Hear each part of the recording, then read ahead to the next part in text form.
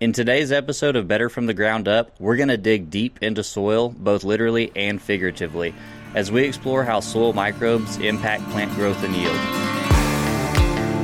Every morning when you get up, you run up the flag that says balanced nutrition, and you salute it every morning. That's what I'm here to do today. That's my strategy. There's no magic program for everybody. It's about identifying what's most limiting and fixing it. So it's amazing what the crop can do when your nutrition is squared away and everything's good and adequate and balanced.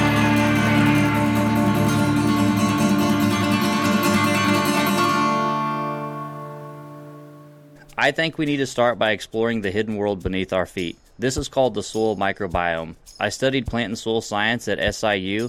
I have extensive soil microbiology training, and I talk to farmers every single day across the country. I cannot stress to you enough the significance of soil microbiology in agriculture.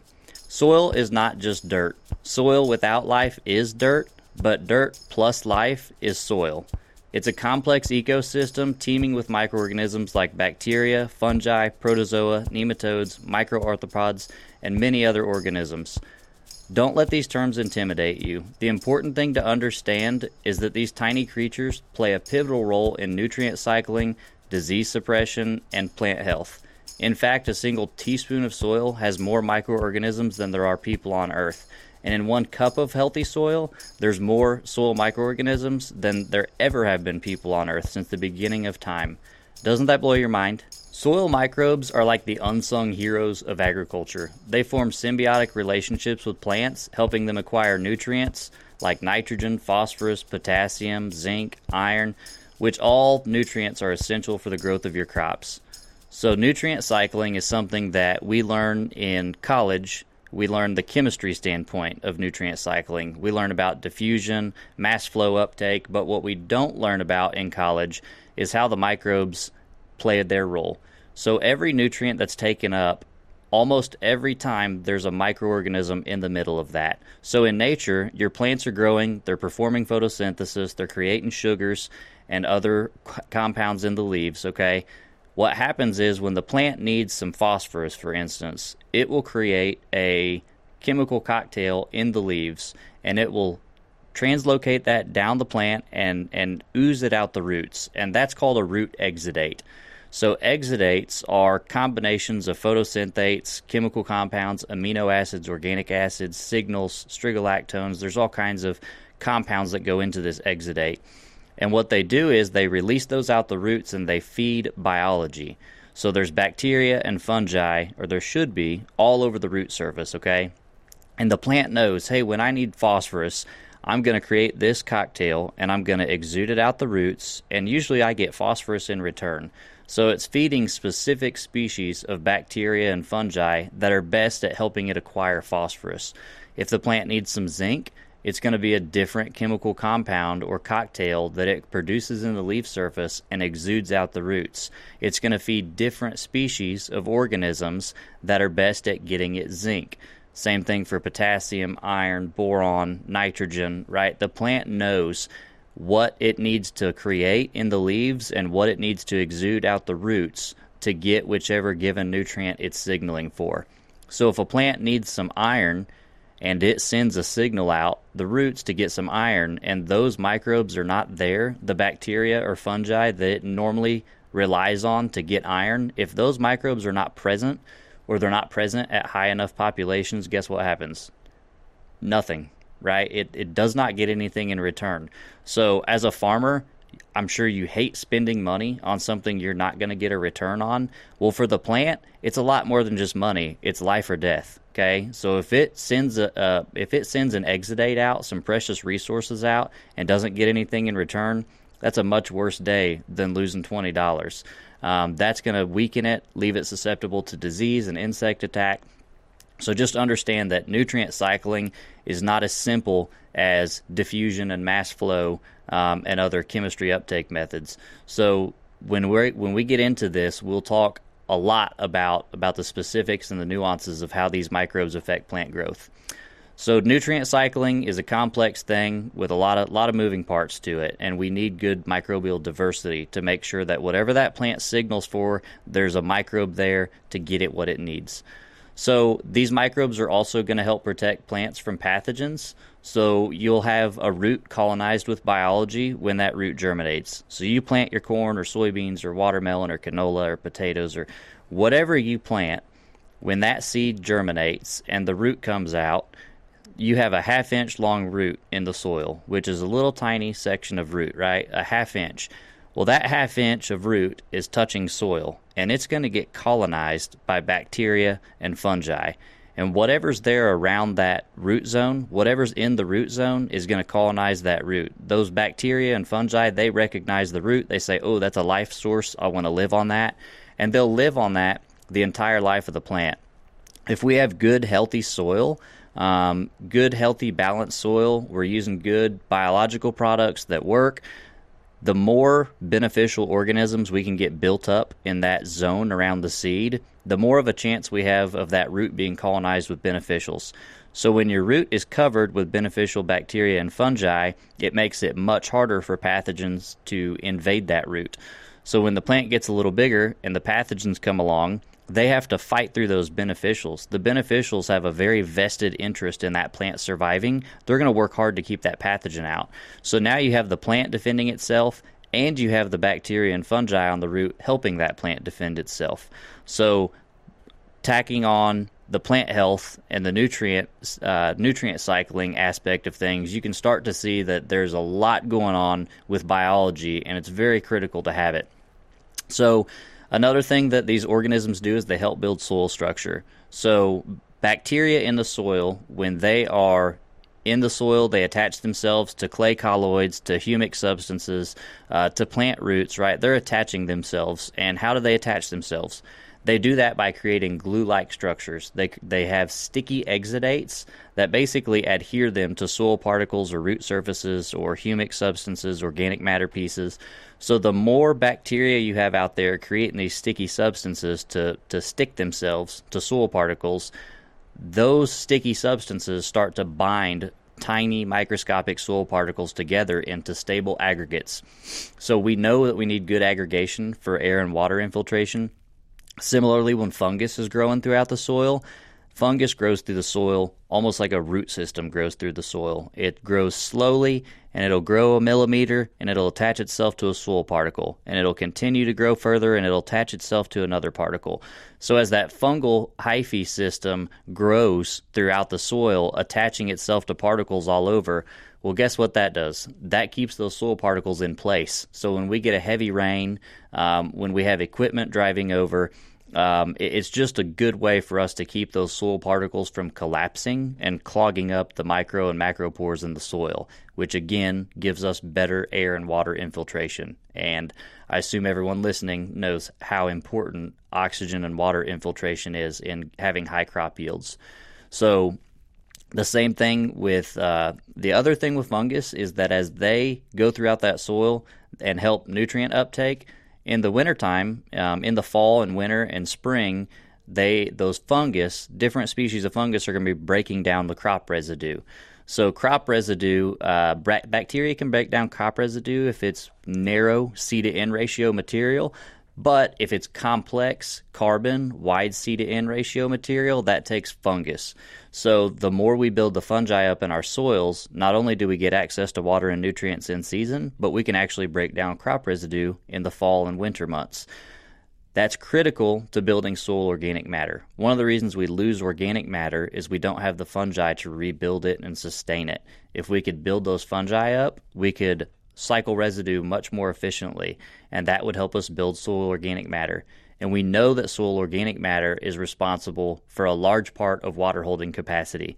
So it's of tremendous value. If we can increase our soil organic matter 1 or 2% over time, that's thousands and thousands of gallons of water per acre that we can hold. So when we have a drought month or two, June and July are really hot and dry, we've got that much more water holding ability. That becomes a huge deal for maintaining yields.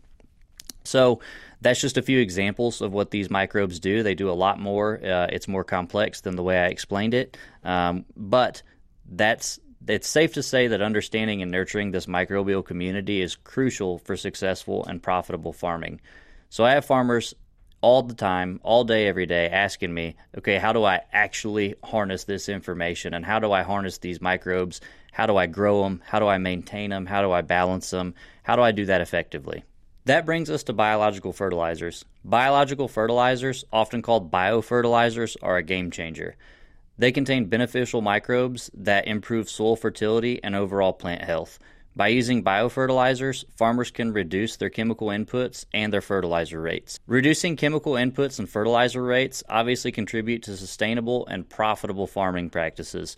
If we can effectively reduce inputs and certain fertilizers, that's going to be a big deal for our bottom line. So it's pretty easy to get excited about this kind of thing. Let me share a few success stories with you about how biological fertilizers have made a difference right here in my community.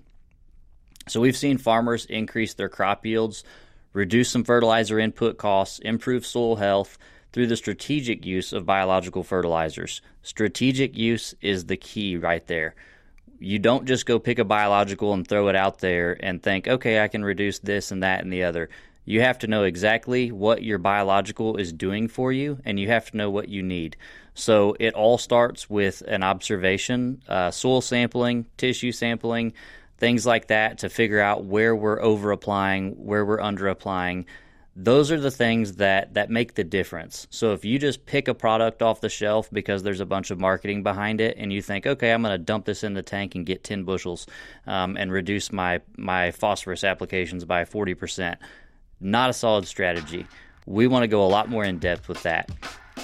I want to give you just a couple examples from somewhat local guys here. We have one farm in Grantsville, Illinois that has been working with us for the past 5 years. I think when we started back in 2016-17 with them, their corn average was about 160 bushels per acre. That has steadily went up 10 to 12 bushels per acre, sometimes 15, 20 bushel jumps year after year. Now they're over a 200 bushel farm average. This year, they are on track to beat their farm record again with a well over 200 bushel farm average on dryland corn. In some parts of the world, that may not be impressive, but for where we're at, the soil that we're farming, that's huge. That is definitely top prize in the county that we're farming in. And this year, we have not had a perfect weather scenario by any means. We had a really dry June, had a lot of stress. So just a little testimony to what biologicals can do as far as helping you weather that stress and maintaining your yield potential through something like a drought for 4 to 6 weeks. That is one example. There's another farm in eastern Kentucky, actually more like central Kentucky, and we've been working with them for 3 or 4 years in a row now, and we have continuously improved their soil biology, their nutrient status in the tissue, and their crop yields. Last year, they had a really dry year, and a lot of people around them were picking a bunch of 100 to 150 bushel corn. Quite a bit of that going around. It was very dry, very rough year. They were not optimistic about harvesting. They weren't excited about harvesting. But when they got into corn harvest, I mean, you're talking 1,000 acres of corn into the game. They called me, and their exact words were, "We don't understand how our yields are this good. They should not be this good right now." So that's a pleasant surprise always. We have the same thing going on this year. Really dry summer, lots of stress. You can see the corn curling up and stressing. But we caught some late rains, and because we had a strategy in place from before season, starting in furrow and 2x2, starting early, we were able to maintain a lot of that yield potential. So these guys this year, so far, they are 650 acres in, and not even on their good ground, they're averaging 255, and this is dryland corn. So it's exciting. It's extremely exciting for us to get those phone calls, and we get a lot of them. Frankly, we get more every year because we learn more every year. So when we are able to show guys, hey, you can still have some really, really exceptional yields, even with kind of a tough weather year. That's why we do this. I hope it's becoming clear to you that soil microbiology and biological products, as well as biofertilizers, are transformative forces in agriculture. Now let's get into some practical steps for farmers who actually want to harness this power. You can start by getting your soil tested to understand the microbial levels and diversity. We offer soil testing that will show you your numbers of bacteria and your diversity your numbers and diversity of fungi, your numbers and diversity of protozoa, and your numbers and diversity in nematodes. So those are the 4 core categories of soil microbiology, and we want to have good numbers and diversity of each. Like I mentioned earlier, as far as nutrient cycling goes, we need the diversity because we never know exactly what that plant is going to need any given minute of the day. So those plants are making responses every second of the day. There's always disease trying to attack. There's always a nutrient that it needs. It's a never-ending process. So I can't stress enough that we need diversity. We need thousands of species of bacteria. We need hundreds or thousands of species of fungi in the soil. We need lots of different species of protozoa, and the same with nematodes. So all of these things are important, and our soil test will show you your overall bacterial biomass and diversity, your overall fungal biomass and diversity, protozoa and nematodes as well. When we see that, then we can start talking about here's the products or practices that we would recommend for improving that weak link. Okay, there's always something that's most limiting. It only makes sense to fix the weakest link in the chain. And so that's what we're going to be able to observe with this soil test. So there's other things that we can do. We can tissue sample to get an accurate status of your plant nutrient content. Soil samples are good. We'd look at phosphorus and pH and potassium and zinc levels and all those things on a soil test. A soil test shows us the amount of nutrients in the soil. It does not tell us the availability of those nutrients. Just because a soil test is supposedly showing us the plant available form of nutrients does not mean that our plant is actually going to get that in it. We can have a very high potassium soil test and actually have low levels of potassium in the plant. So the tissue sampling is going to show us what's actually in the plant. That's something that's critical for us, okay? If you only look at a soil sample, you'll be very limited in how you can identify what's most limiting and improving your yields from there. Tissue sample, on the other hand, there's no question about it. The plant's going to tell us what it's got. So our recommendation to farmers is ask your plants what they need. Don't ask the sales rep or the local agronomist. Don't ask them what the plants need unless it's visually obvious. Ask the plants what they need. They will tell you, and that's what a tissue sample is going to do for us. So it's also important to do as much as we can to nurture the soil microbiome naturally. Reducing tillage is great. I know sometimes that's not an option, but it's a great practice. Cover crops are another thing that are great at feeding soil microbes. So the more different cover crops we put out, the more soil microbes we're going to feed. Grass species feed some sets of organisms more than others. Legumes, radishes. Every time we put a different species of plant out there, we're going to be building up different communities of soil biology. So 2-way and 3-way blends of cover crops are better just simply at feeding diversity, not to mention helping open up different pore sizes in the soil because of different root structures. So cover crops are an amazing tool to feed those microbes. There's some regions in the world where that's just not an option. I understand that. That's where we get into things like our Reset product, the compost extracts, and other food sources to stimulate that biology. So there's a lot of different things we can do to improve biology, but again, it starts by evaluating where are we weakest at, what do we need to focus on, then we're going to choose the tools that fit your actual farming methods and your geography to fix those problems. That's going to be it for today's episode of Better from the Ground Up. I hope you've enjoyed digging a little deeper into the world of soil microbiology and getting a glimpse at how these microorganisms improve plant growth, yield, and profitability. Today we just scratched the surface of how microbiology and plants interact.